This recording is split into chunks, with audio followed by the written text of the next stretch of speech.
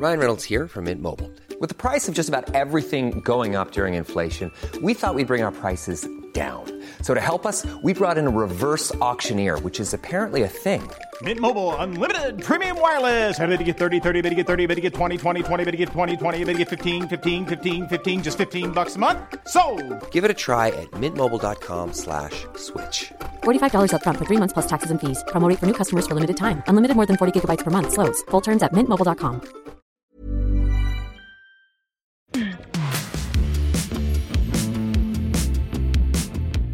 This is The Last Laugh. I'm Matt Wilstein from The Daily Beast, and there's a reason they call the comedian on today's show the best comedy podcast guest of all time.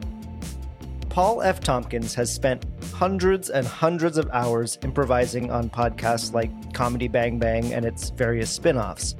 Sometimes as himself, but more often in character as real-life figures like Andrew Lloyd Webber and Werner Herzog, or his own fully developed creations like the vigilante fanboat operator J.W. Stillwater, or, of course, the reluctant children's clown Big Chunky Bubbles. You might also know him as the voice of the lovably dim golden retriever Mr. Peanut Butter on Netflix's BoJack Horseman. All of this might sound completely ridiculous to anyone who hasn't spent just as many hours listening to Paul as I have. But in this interview, I think you will find that he is a seriously deep thinker about the comedy world and his place in it, from getting his start on the iconic sketch series Mr. Show, to his unfortunate year working alongside Bill Maher, to learning to be comfortable with what has turned out to be a pretty perfect level of fame and respect. We ended up getting into some heavy stuff in this episode about the big political divide in comedy right now, and what it's like to watch your comedy partner become a full-blown insurrectionist. But at heart, Paul has always embraced pure silliness on stage, as evidenced by perhaps his most famous stand-up bit about peanut brittle. Love canned peanut brittle, love it. I love it because you can get it anywhere. You just see it all over the place. You can buy it at the gas station. You can buy it at a greeting card shop. You can buy it by the side of the highway. There's just peanut brittle in cans all over the place. So yes, when you say to me, Paul, would you like some canned peanut brittle? I have no reason to be suspicious. Whoa, why did I just say that? I owe you an apology. Here you are, nice enough to offer me some canned peanut brittle, a snack we've established is very common, and I bring suspicion into it? Shame on me. So, if your offer still stands, yes, I would love to enjoy some canned peanut brittle, a snack so common it might as well be water for how much you find it laying around on God's green earth. No. I will open up the can. You have done enough. Paul, welcome to the show. I feel like I want to start by saying that you must feel a lot of pressure when you are a guest on other people's podcasts because you are known as the best comedy podcast guest in the world. So do you feel that weight on your shoulders? No, because I don't believe it. So that frees me up. Any podcast I guest on, especially ones that I am a fan of, will be the one episode of the podcast that I do not listen to. Well, yeah, I mean, you were there, so why listen?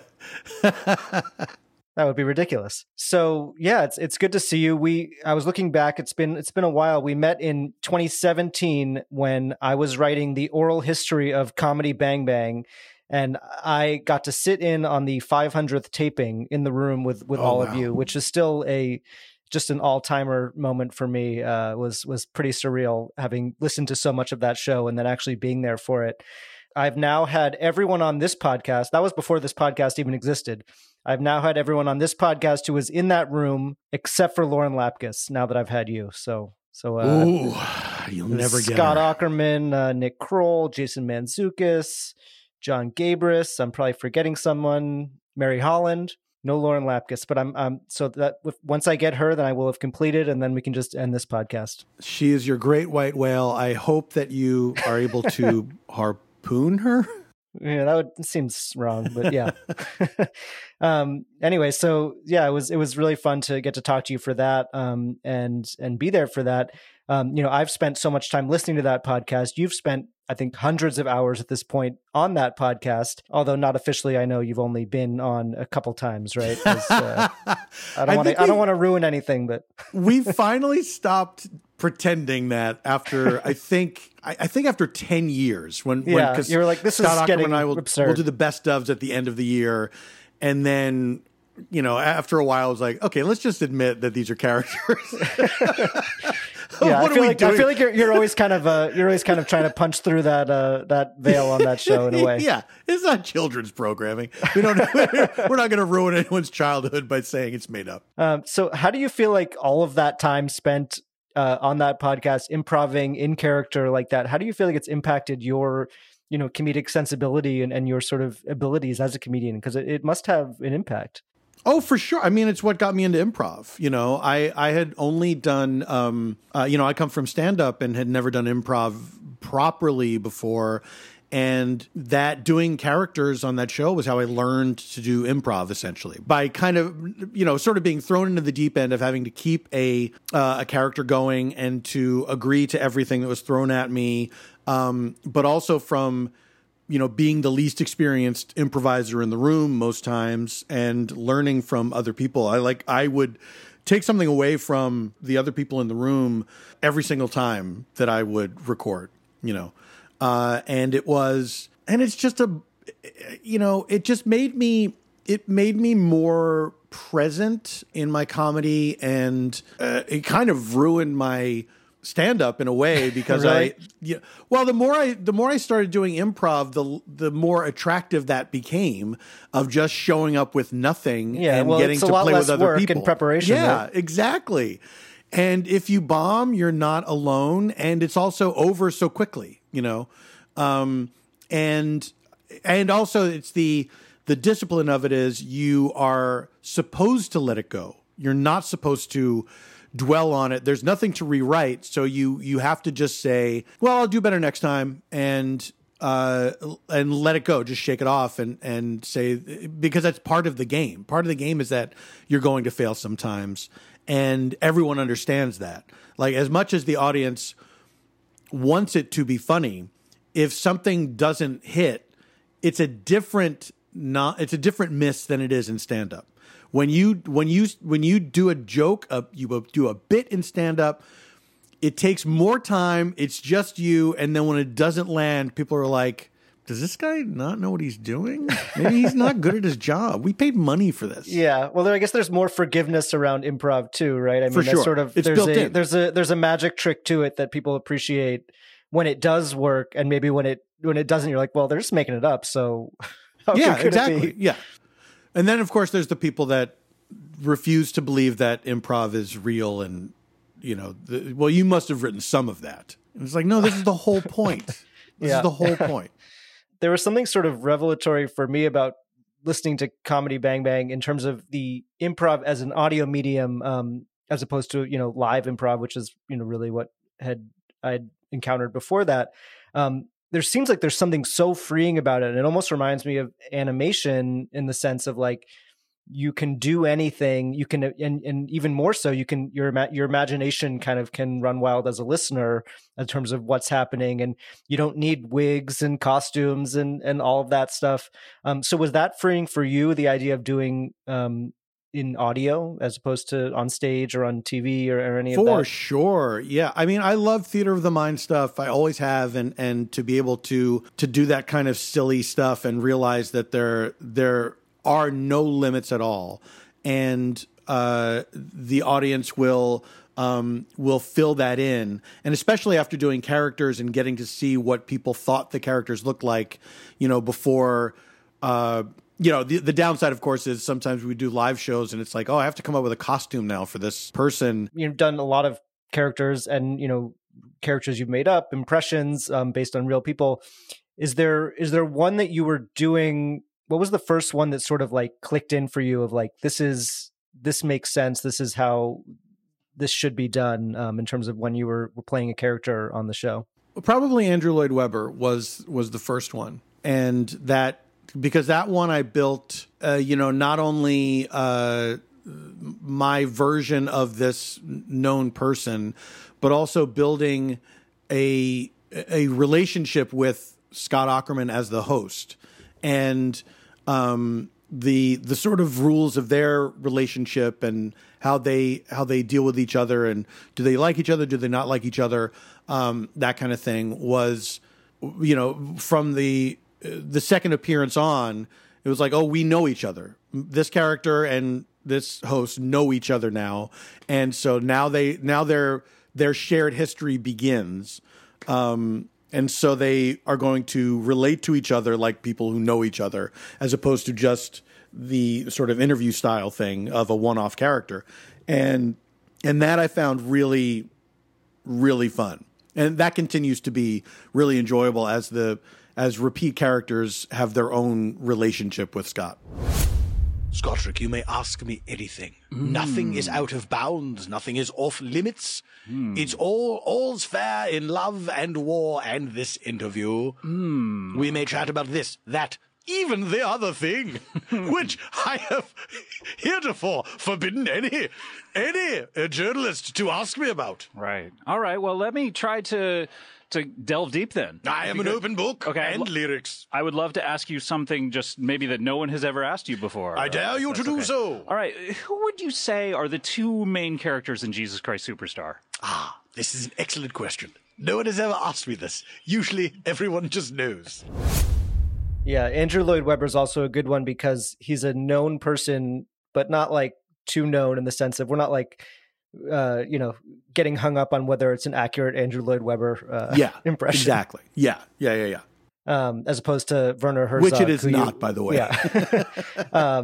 You're Werner Herzog, which is very accurate, but is someone who's like, we know his voice so well, so you kind of have to nail that one. Or get close to it at least, which I hope I do. As I was researching for this, I had not encountered the clip of him listening to you do it and then reacting to it, which was quite enjoyable. You've heard that, I assume? I have heard of it. I have seen a transcript of it. I have still not listened to it on because purpose? It's just, I can't bring myself to listen to it. It's too weird. Though the aisles are wide, it is impossible to avoid physical contact with your fellow shoppers. It is a grotesque parody of the bazaar at Marrakesh, as if dumb animals had been granted only the amount of sentience required to mock humanity. Be sure to get the dark chocolate peanut butter cups. They are right by the register. What do you make of that? Well, the accent could be better, but it's a very funny text. That's good stuff. I thought so too. I thought so too. What's his name? Paul F. Tompkins. My congratulations. So we're talking ahead of SF Sketchfest, and you're doing, several different shows at that festival.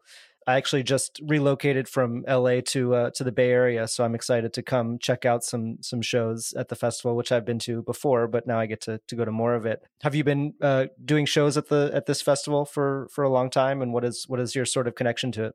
Yeah, for as long as I can remember. I mean, I think this is their 21st or second year, I think, something like that. And yeah, I mean, I don't think I was at the first one, but I think I was in there early on doing stand-up, and then over time doing all of my various different shows. And I just love it. I look forward to it every year. It's so many great venues and people, and I get to do so many different things, so many different these shows that are different parts of my life with different people, and this is what I always wanted to do. Is I wanted to from when I was a little kid, and I'm actually getting to do it, and I have to really remind myself of that sometimes, that I've actually made my childhood dreams come true, even though it's my job, but Sketchfest is something that always reminds me of that it's so much fun, and I really do get to do so many diverse things under the umbrella of comedy, and I just can't wait.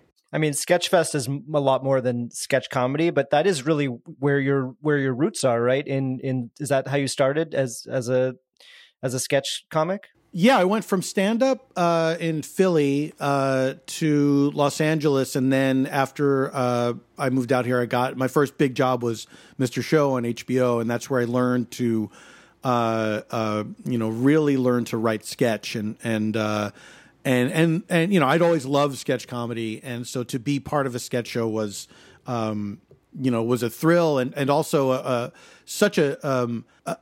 had such a huge impact on me creatively, because Bob Odenkirk and David Cross were great and patient teachers for me and some of the other guys who were kind of new, up and coming sketch people, and there are lessons that I learned on that show that I still apply to stuff that I do today. Is there a story behind how you ended up being part of that show? I mean, it's such an iconic show, and one that I think has been so influential. So what was sort of the origin story of you getting on that show? It's a story that was not that interesting, but has become slightly more interesting based on recent events in our nation's history. Yes. Oh, so you know. So why are you asking me this, Matt? No, I don't know. I know what you're alluding to, but I don't know the story. When I moved to Los Angeles, I met a guy who became my sketch writing partner. We did a bunch of stuff that we wrote together, and then Bob and David saw that and hired us to write on the show in the second season. And that former partner of mine was present at the January 6th Capitol riot. Yeah, well, we're talking just a few days after the anniversary here. You're talking about happy anniversary to us all. Yeah, about Jay Johnston, who you and Scott have, I think, almost joked about it on Comedy Bang Bang, because you both have the sort of shared as history. We have almost joked about it here, and now we're done. Well, I mean, okay, but I mean, I think it's worthy of some discussion, because he. Oh, sure, but not with me. You don't want to think about it? No, I don't. Well, okay, I'll say that I was pretty shocked to see that news, and I think it was actually the Daily Beast that sort of identified the fact that he was in a FBI wanted poster circulating online. I mean, it's someone who you were pretty close to a long time ago, so I imagine you were shocked as well. As I think anybody would be. Somebody you haven't been in touch with in a while, and then you see them at the Capitol riot. I think that's a shocking thing for sure. Coming up, Paul does not have anything else to say about his former friend turned Capitol rioter, but he does share his thoughts about what it was like to help Bill Maher launch Real Time on HBO, and why he thinks that host was just as terrible back then as he is now. Life is full of what-ifs, some awesome, like what if AI could fold your laundry? And some, well, less awesome, like what if you have unexpected medical costs? United Healthcare can help get you covered with Health Protector Guard fixed indemnity insurance plans. They supplement your primary plan to help you manage out-of-pocket costs. No deductibles, no enrollment periods, and especially no more what-ifs. Visit uh1.com to find the Health Protector Guard plan for you. Hi, I'm Daniel, founder of Pretty Litter. Cats and cat owners deserve better than any old-fashioned litter. That's why I teamed up with scientists and veterinarians to create Pretty Litter. Its innovative crystal formula has superior odor control and weighs up to 80% less than clay litter. Pretty Litter even monitors health by changing colors to help detect early signs of potential illness. It's the world's smartest kitty litter. Go to prettylitter.com and use code ACAST for 20% off your first order and a free cat toy. Terms and conditions apply. See site for details.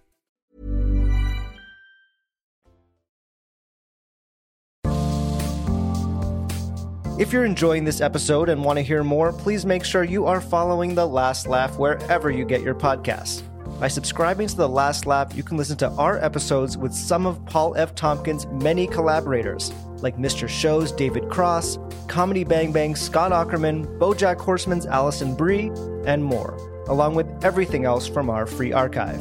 And you'll be the first to hear new episodes when they drop every Wednesday. And while you're at it, please leave a rating and review on Apple and Spotify to let us know how much you love the show and who you want to hear next. Now, back to Paul F. Tompkins. I don't think you consider yourself a political comedian, but you obviously, you have politics and you've talked about it in some ways. Another of your really early writing gigs I was interested to learn was on Bill Maher's show. Oh boy. Which that was from the very beginning of Real Time, right? How did you? Yeah, that was the first season. Scott Carter, who was the executive producer of the show, became a fan of mine, like seeing me do shows in LA. And then when this show was starting, he offered me this job that was to do a sort of standalone segment in the middle of the show as a sort of kind of palate cleanser-y kind of thing. It was to be after the main roundtable discussion that Bill would have with his guests. And then I would do this sort of lighter kind of, current events bit. And then the show would kind of go into its preparation for landing. And so there would be more sort of structured departments and stuff like that, leading to Bill laying down his righteous new rules. And then I forget what his final thing, I guess he did like a final Jerry Springer final thought kind of thing. And, I was I was hesitant to take that gig because it was not something I'd done before. I was not a political person. I did not do current events comedy. But I thought, you know what? Scott Carter believes in me. Just because being afraid to do it is not a good enough reason not to do it. So I said, okay, I'm going to challenge myself. I'm going to throw myself into this. My memory of it is that it did not go well. I mean, obviously they did not have me back, but it was not, I feel like it was something I could do better today probably. But at the time, like learning to do that while the show was airing was difficult. And not ideal. So, I gave it my best shot. It was not a good fit for me, but I really tried. Speaking of great stand-up comedians, I have stolen one of my own for my selfish amusement here. I saw this guy in a club recently, and I said, this guy has to be on this show every night. He is that good. He is going to be writing and producing our feature story every week. Say hello to America's new friend, Paul F. Tompkins, ladies and gentlemen. Thank you. All right.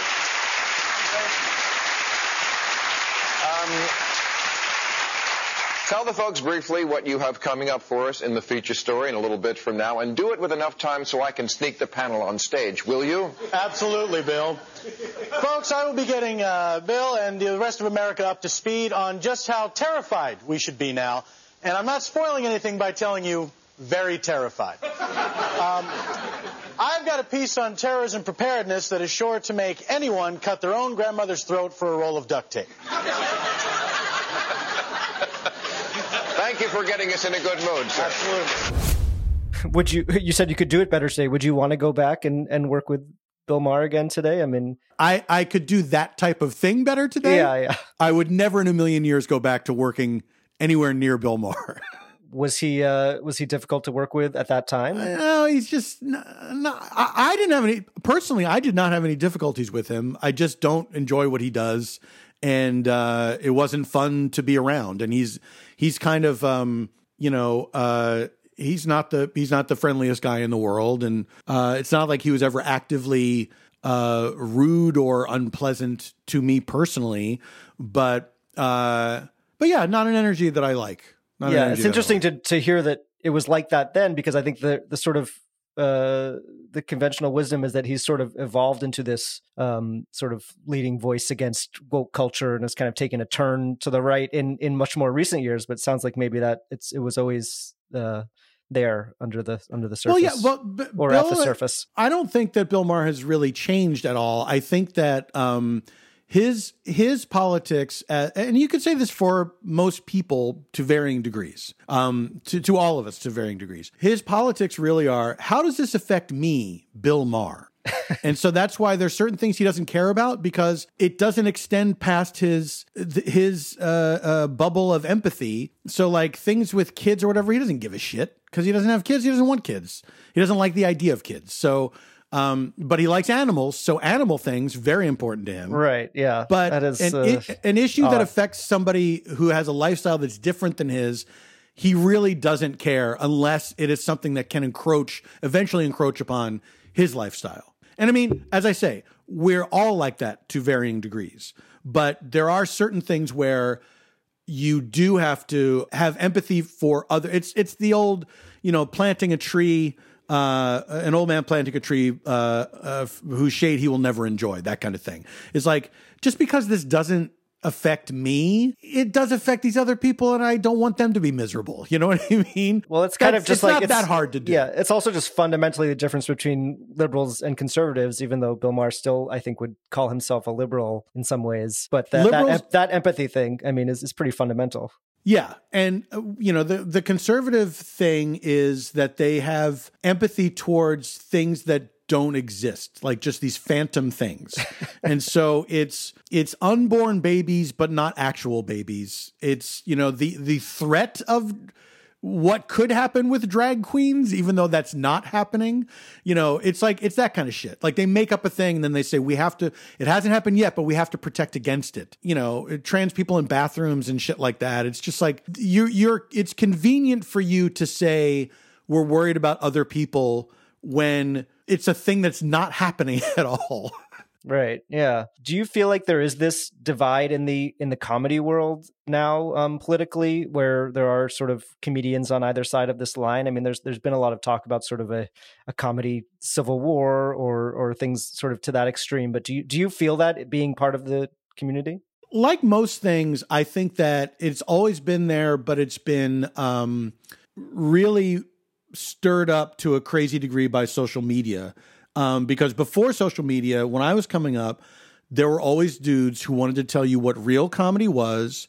And, it was one dude with a microphone, and that was the way that, it's club comedy and that's the way it is. That's the real comedy. And what we're seeing now is just that jacked up to 1,000.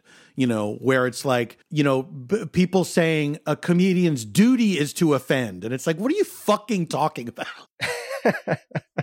That's not true. That's not the job. Yes. And it's also just offend, period. Like, it doesn't matter who.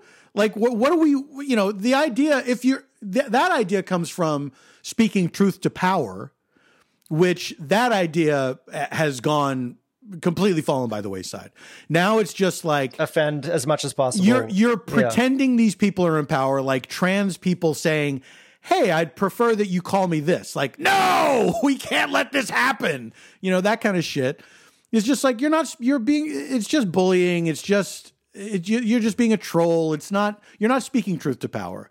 And again, it's like that conservative idea of, but it could lead to this. Like, first they'll say, you have to respect my pronouns. Then they'll say, into the gulag with you. And it's like, I don't think so. Yeah, it is. It's that partisan thing too. It's like, it's very similar in a way of same way that people get dug into their holes. It seems like that's what's happening in comedy is someone says, okay, sure.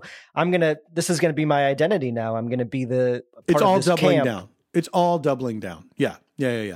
Like Ricky Gervais won that Golden Globe. I know. I was just thinking about that. Yeah. Oh my God. And the clip is like him talking about his previous special. Like, that's what these people are doing now. Okay. You didn't like that. This comedy is all about me and my personality, my cult of personality. And if you didn't like me saying this before, now I'm going to say more of it. And it's just going to get cheers from people because the idea is it offends somebody else or it hurts somebody else's feelings. And that's comedy, and it's a drag. It's a drag that it's not all of comedy, but it is the comedy that gets the most attention now, which is really unfortunate. And, I think there is a thing when you get so wealthy, you don't like anyone telling you that you're wrong, and you have a platform. And so you're going to make it all about, telling people that you don't get to tell me that I'm wrong and you're worthless. And in the case of Ricky Gervais, it's like a guy that, such diminishing returns from The Office to now. I know it is. It's sad in so many ways. It's like him, and Chappelle both made brilliant comedy early in their careers. And then just to see where it's ended up and to see where it's ended up and how popular it is. is the other side of it, which is really kind of disturbing, is like, not only is it so, it's like sad and popular. It's not like they're sad and languishing in their careers. I know, but it's like, look, there's a pot for every lid. And, if you want to get out there and spew a bunch of lazy comedy that's mostly just about doubling down on your previous opinions that people pointed out to you, not only harmful, but also not that funny, then okay, there's going to be people that are there for that solely because it bothers somebody else. And then, and then where does it leave comics like you and others who, aren't doing that and maybe is it harder to find an audience if you're not doing that in this current moment? You know what? It's not. I mean, that is the other side of the coin, is like they're just as there are people that are there for that kind of thing. There's also people that are there for something else. And, so I going around doing shows, not just in LA, but, all over the country, people show up and it's fun, and it's comforting to know that there are still people who just want to see something that's fun and creative. People want to see something that's truly speaking truth to power. I'm not putting myself in that category. But that there's all types of comedy. There's always been, and there always will be all types of comedy. There's no one right way to do comedy. Somebody recently quoted Patrice O'Neill, after that review, the Guardian review of Ricky Gervais and Dave Chappelle's new specials. This dude said, as Patrice O'Neill said, a good joke leaves 50% of the audience laughing and 50% of the audience horrified. Like, what? That's an insane... That's how you know it's good. That's the definition of a good joke. That's bananas. How do you think about your place in this comedy landscape? I mean, you've carved out a very unique career for yourself, as we've been talking about, sketch and improv and stand up. I mean, I feel like I have my own place, just like anybody can have, And when I was younger, I assumed the way my parents assumed that success meant you would be a household name. And then as I got in, I actually got into the business, I moved out here and started working in the entertainment industry. I was like, oh no, there's a whole other sort of middle class that you can be, where you are supporting yourself, doing what you love, and having a good time. So I am lucky enough that I have enough of an audience that I can work. I can get enough work on TV to keep my health insurance, and I can be creatively free, which is really, I mean, all you can ask for. And I'm not trying to be totally blithe about that, because of course I've had moments of doubt and fear and, buying into the invisible ladder of show business, that it's like, oh no, I didn't go up to the next rung. And it's like, you know what? Actually, it's fine, because I'm still here. It's not like it's not like I lost my job being an entertainer. And, there is, of course, there's a lot of ego stuff that you have to go through, and you have to deal with that. But, I'm a middle-aged dude, and I've mellowed a lot, and look around and realize I have a really pretty great life, and I'm also past the point where I have to worry about that kind of success. You know what I mean? Mm-hmm. Mm-hmm. Where I'm at a certain age where it's like, oh yeah, I'm not going to be the next, shining bright face. I'm into the second half now. Yeah. So I don't, you can kind of relax. A relief. Yeah. Exactly. It's not to have to worry about that anymore. And what I'm really hoping for is that in, 10 to 20 years, I will really come into my own as the funny old guy on a sitcom, and then for the button, we cut over to this old guy who says this sassy thing.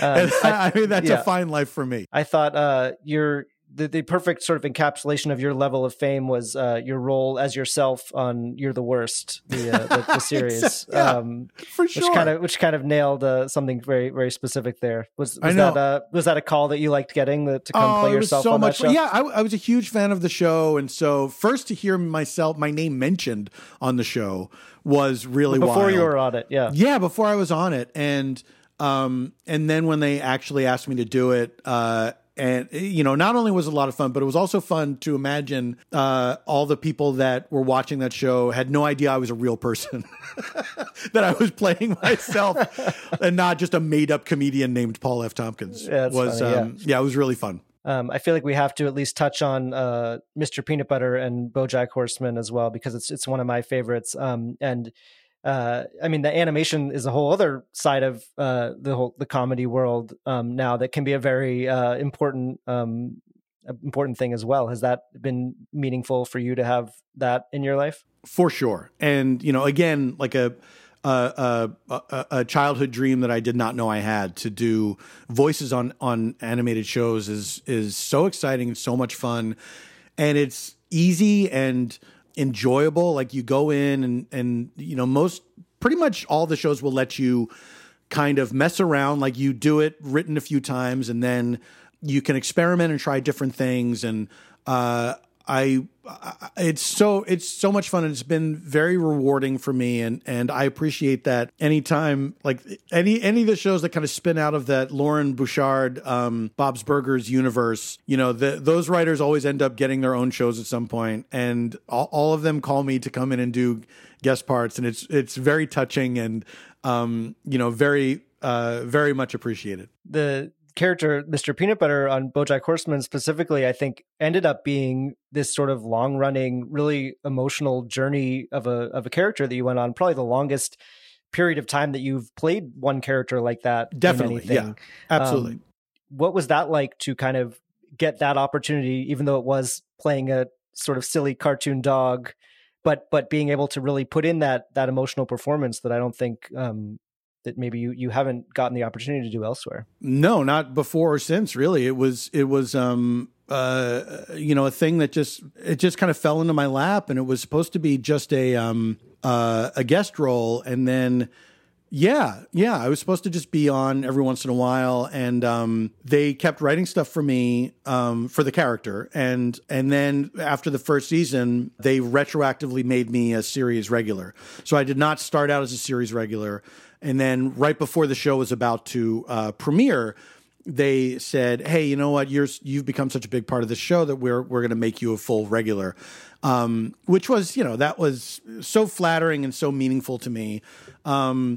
And such an unexpected gift, because I didn't know Raphael Bob Waxberg, and he was the one that put me in the show, and I didn't know anything about it, and I just thought, oh, this is like a grown-up animated show. I get it. And then I think it was the third episode, I think, is, if the memory serves, is the first episode that kind of takes a real like hard dramatic turn. I was so surprised and like, wow, this is very interesting. I did not see this coming. And then as it went on, seeing where the levels that it was going to, the deep dramatic emotional levels that it was going to, it became more and more exciting to do. And it got to the point where I stopped reading the scripts beforehand. So I would just read them at the table reads so that I could experience it the way an audience would experience it. Is there a scene that Mr. Peanut Butter is in that really stands out in your memory as either really funny or really surprisingly emotional, or just something that really feels like... Yeah, all the relationship stuff with Diane when they were breaking up, and then the relationship stuff with Pickles, where this sounds insane. Yeah, when you describe it, especially for anyone listening who has not watched the show, is going to be like, what are they talking about? I know. When he is kind of realizing stuff about himself, what he does in relationships and what his fatal flaws are and everything was, it was so, I never get to do stuff like that. And, it was really, really enjoyable. And when I hear your car in the driveway, it is the best part of my day. I mean, I go insane. I know. And I love you so much. But you're never going to be my only priority like that. That's just not how I'm wired. I need to also live my life. Well, okay. Is it okay if I change and try new things and you still love me? And you just stay the same person you've always been and I still love you? Yeah, that sounds good to me. Does that work for you? Yeah, I think that works. Just don't throw me any more surprise parties, okay? Yeah, noted. So now it's time for our segment called The First Laugh. So I'm going to run through some questions here, starting with the first piece of comedy that you remember making you laugh really hard as a kid growing up. Oh, my God. Oh, you know what? I have to say this, and this is a nod to my friend River Butcher, Sesame Street. I remember somebody asking River one time about comedy influences, and he mentioned Sesame Street, and I was like, hey, that's true. Like when I was a kid, of course that show made me laugh. Like I loved it. Absolutely. So for sure, Sesame Street for sure. Fucking Bugs Bunny, gotta throw him in there. More people mention Bugs Bunny than you would think. Yeah. Gotta throw Looney Tunes in there. I mean, that shit was funny. And then later SCTV was huge for me.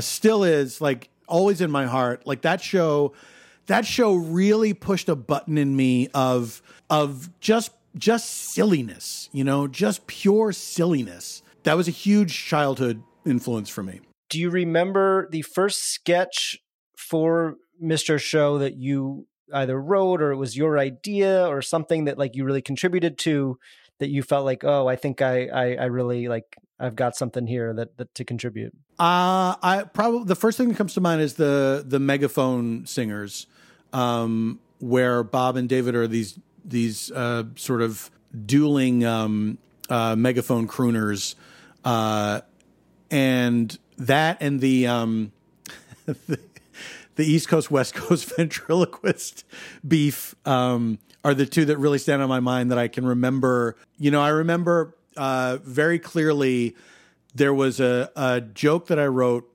for Karen Kilgariff, who was playing the wife of one of the ventriloquists, and she's at some press conference or something, and she was supposed to be playing this like slightly drunk lady smoking at this press conference, and they ask her for a comment, and her response is, "Oh, you men." The way that the first edit was, it ended like we asked her for a comment, and then it says, "Oh, you men," and then it cuts to the next thing, and I said, actually, it should let her say, "Oh, you men," and then just let it linger for a really long time until you realize she's not going to say anything else. And then everybody saw it and laughed, in the room, and I was like, that was very gratifying. It was like, okay, this is how I pictured it, and it's happening, and I was not wrong that this idea is funny. In the wake of these senseless deaths, Wally P. Doyle's widow is calling for peace among the puppeteers. Oh, you men. A nationwide peace conference being held at the Motor Court Lodge in Indianapolis now enters its second month. We are absolutely committed to peace. Yeah, this has been too hard. We've lost too many friends now. We're staying here until this feud is resolved. So what is the current status of the talks? I don't know. I mean, it's not up to us. It never was. It's the little guys. They're the ones that got to work this thing out. All we've ever wanted to do is entertain the nice people. That's right. That's right. So far, after 36 days, no progress has been made. And with the ventriloquism industry shut down, people are forced to find other sources of entertainment. We've had a lot of people on this podcast who have made guest appearances on Curb Your Enthusiasm, you among them. So I'm always curious to know, what is it like improvising with Larry David? It was the best. It was the absolute best. And what's so funny is, so we're the first, we do the first office scene, and we're sitting there, and, he's across from me, and we're just riffing and everything. And even the audition is fun, because you go in and he's not there, but you're auditioning with the casting person. And I think Jeff Garlin was there, and you're just, riffing and all that. And I got the job, and so we're actually shooting, and we're just going and we're making each other laugh. And I remember between takes, at one point he said, "This is the way it should be, right?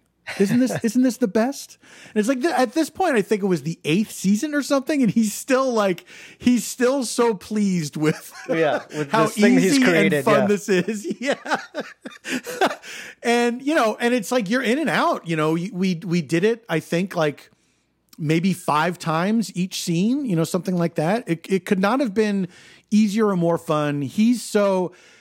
He's nice to everybody that comes in, because especially at that point, the show was an established thing. He doesn't have any idea who the fuck I am, but he makes it very relaxed and very makes everyone very comfortable while doing very little. Like he doesn't make a big show out of it. It's just like, you can tell that he's having fun, and that's really all you need to do to put somebody at ease in that situation, is like, no, I'm enjoying this. This is not just, I know I'm the star of this thing, but I'm also having fun with you, it was a great experience. Oh, I'm not Jewish. Oh, you're not. Did you think I was Jewish? Yes, I did. Because of Bird. Yes, because of Bird. Because of Bird, yes. Yeah. I've often wondered, would people really think that? Yes, and you did nothing to perpetuate that, did you? Well, no. I mean, I'm not sure what you mean. Oh, how about on my birthday? Mazel tov, Larry. Well, you're Jewish. Yeah. It's only respectful. On the high holy days, I said, "Hey, you going to Templeberg?" And you went, "No." Right, because I'm not Jewish, so why would I go to Temple? Right, like, I'm a Jew, but not a practicing Jew. Oi, Larry, with this. Oi, again, see? It's an expression. It's an expression. It's an expression that what people is this use. thing? A shofar. Why is this on your desk? People give me gifts. They'll give me like that for my desk, or the mezuzah that's on the door. What are you, by the way? Well, I'm Swedish. I got a Swede lawyer? She's gonna get everything. You got a good lawyer. You got the best lawyer, Larry. Sorry, Berg. It's a Shonda, Larry. Is there something in your career that you said no to that you now wish in retrospect you had said yes to? Oh, shit. I mean, there were a bunch of auditions that I turned down that I probably should not have, because, at the time it was, I was a comedy snob or whatever, but in reality I was, very fear driven. And so I was scared to go audition for this thing. And I can't think of, there's nothing major like, oh no, I could have been a part of that specific thing. But there are jobs that I would happily have now that at the time I was like, I'm just coming off of Mr. Show, and, I'm like a hot shit, cool guy from the cool show. And now thinking about it, like, oh, that would have been fun. It's interesting to think of the downside of starting on the coolest show as maybe man, it spoiled me. It absolutely spoiled me, and gave me it allowed me to have an inflated sense of self that I absolutely did not deserve. It was completely unwarranted, but yeah, I can't say that I had anything that was like, that in terms of like major stars turning something down. Like, I think Burt Reynolds turning down Terms of Endearment or something like it's that. Nothing like that. No, I don't have anything like that. What about the flip side? Anything you said yes to that you now kind of think, oh, maybe I should have said no to that? That's really tough, because there have been things that were maybe not enjoyable, but I can't say I'm not glad I did them. Like the real-time thing, I'm still glad that I did that. I'll like, here's a perfect example. Because I did that show, I met a guy named Ken Crosby, who was in a similar position to me of working on a show that he really should not have been working on, because he was supposed to book. They also had a segment that they did away with where they would have a comedian or a music act at the end of the show. And then the second season, they did away with that. And Ken was responsible for booking that sort of variety performer. And he and I became fast friends. And then one time he invited me to a group hang at this place called the Café des Artistes, which isn't there anymore in LA. He said, hey, on Sunday, we're gonna meet up with some friends. Why don't you come? And so I became a regular part of that group on Sundays. And then one day, this girl walks in who I was immediately struck by, and she was there. I was leaving as she was arriving, so we overlapped briefly, and we chatted for a little bit. and I was just really taken with her, and she is now my wife. And so if I had not done Real Time, I don't think I would have met her, and, there's always, I'm at a point in my life where I have a wonderful vantage point to look back and say, oh, but if this hadn't happened, then this wouldn't have happened. You never know what one thing is going to lead to. And, so I don't, although there have been things that I've enjoyed more than others, there's nothing I can't say there's anything. If I looked at my IMDb, I could probably tell you. I don't think there's anything I flat out regret having done. Yeah. Yeah. Well, that's so nice. Bill Maher set you up with your wife. Yes. Thank you, Bill. Yeah. Thank you, Bill. I know you don't believe in marriage, but it really worked out for me. Finally, is there a story or memory from your career that makes you laugh now, but really was not funny when it happened? I'm just thinking about every time I bombed on stage.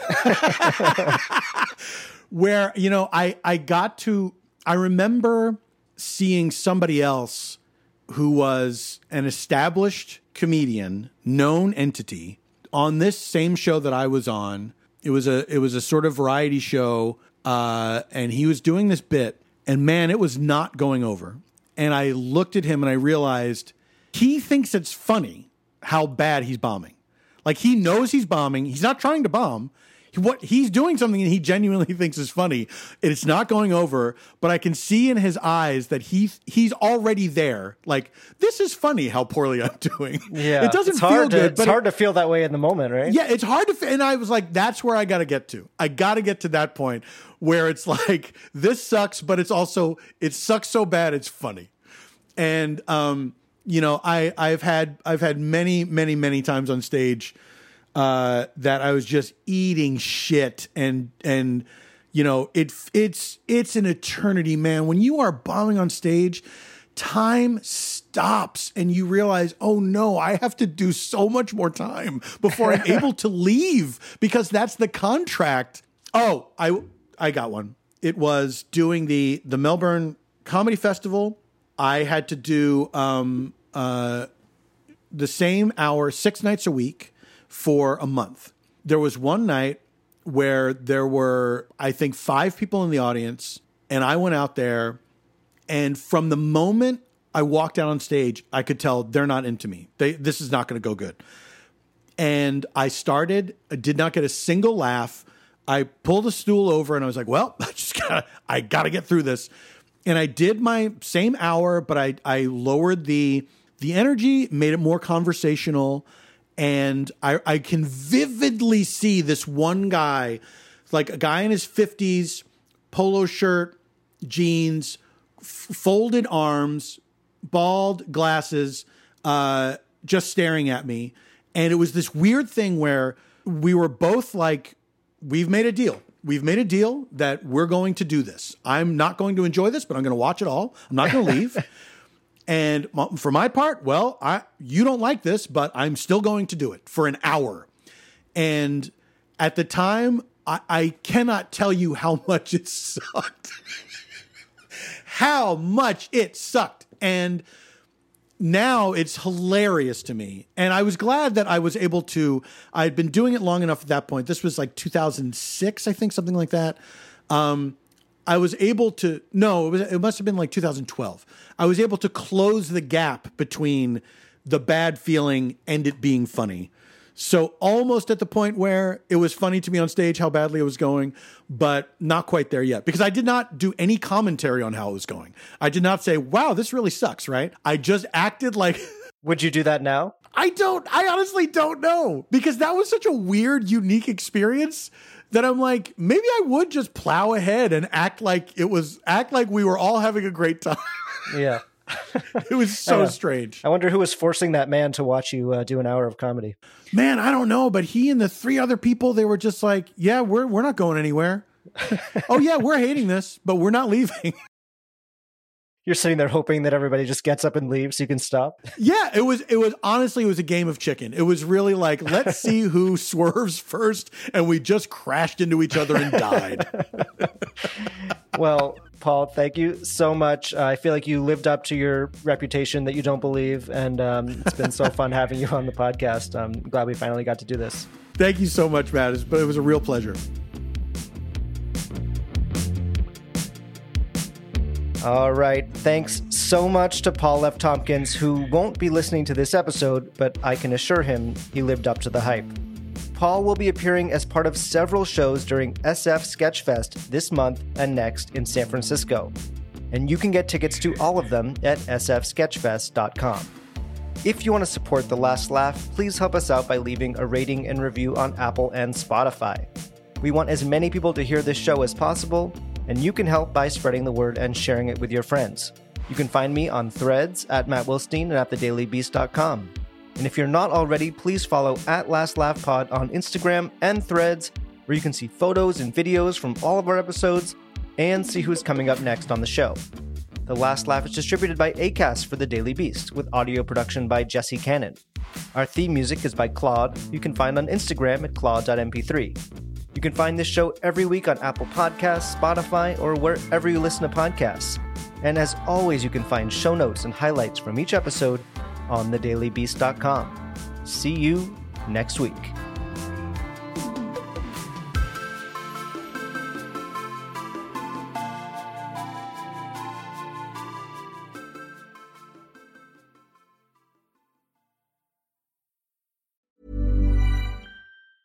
Mom deserves the best, and there's no better place to shop for Mother's Day than Whole Foods Market. They're your destination for unbeatable savings, from premium gifts to show-stopping flowers and irresistible desserts. Start by saving 33% with Prime on all body care and candles. Then get a 15-stem bunch of tulips for just $9.99 each with Prime. Round out Mom's menu with festive rosé, irresistible berry chantilly cake, and more special treats. Come celebrate Mother's Day at Whole Foods Market.